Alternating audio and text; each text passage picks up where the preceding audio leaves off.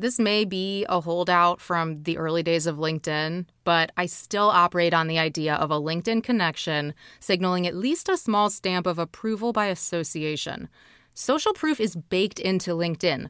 Trust once was one of the key words that their own marketing messaging used. I don't accept low-effort, one-click connection requests from strangers without a personalized message when there is no context. This is the equivalent of briskly walking through a networking event, flicking your business card at everyone's face and not even saying hello or introducing yourself. Why would I connect with that person?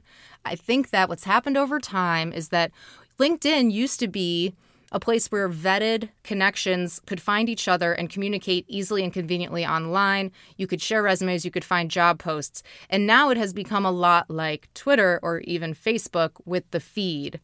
And what happens when you accept all of these connection requests from people you don't even know, especially ones that aren't in the US or even legitimate profiles a lot of the time. Yep, there's spam and bots out there that are sending you requests. Your feed is full of noise and junk. And then you end up having to unfollow those connections, but you wouldn't want to remove them because then, you wouldn't have as big of a network.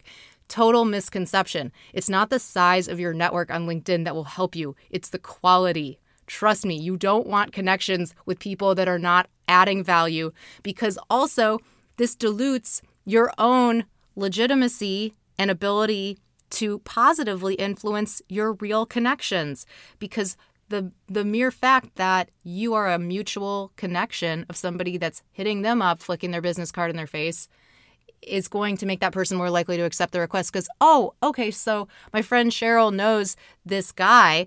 He must be okay. He's not. He didn't include a personalized message. He didn't take 2 seconds to do this properly, and he's adding you because of selfish reasons, okay? It's not a good thing. So don't dilute your own legitimacy.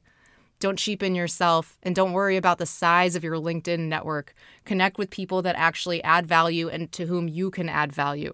If there's not the amount of effort that it takes to write a 2-sentence introduction of why I'm adding you, why I want to connect, or what we have in common, or where we met, then this might as well be spam.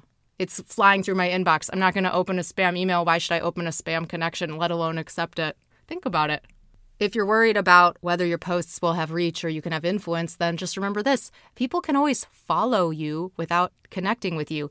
Interestingly enough, the follow feature is hardly advertised or featured on LinkedIn because they want everyone to have as many connections as possible because they want to serve ads to make money. You're the product. Remember that.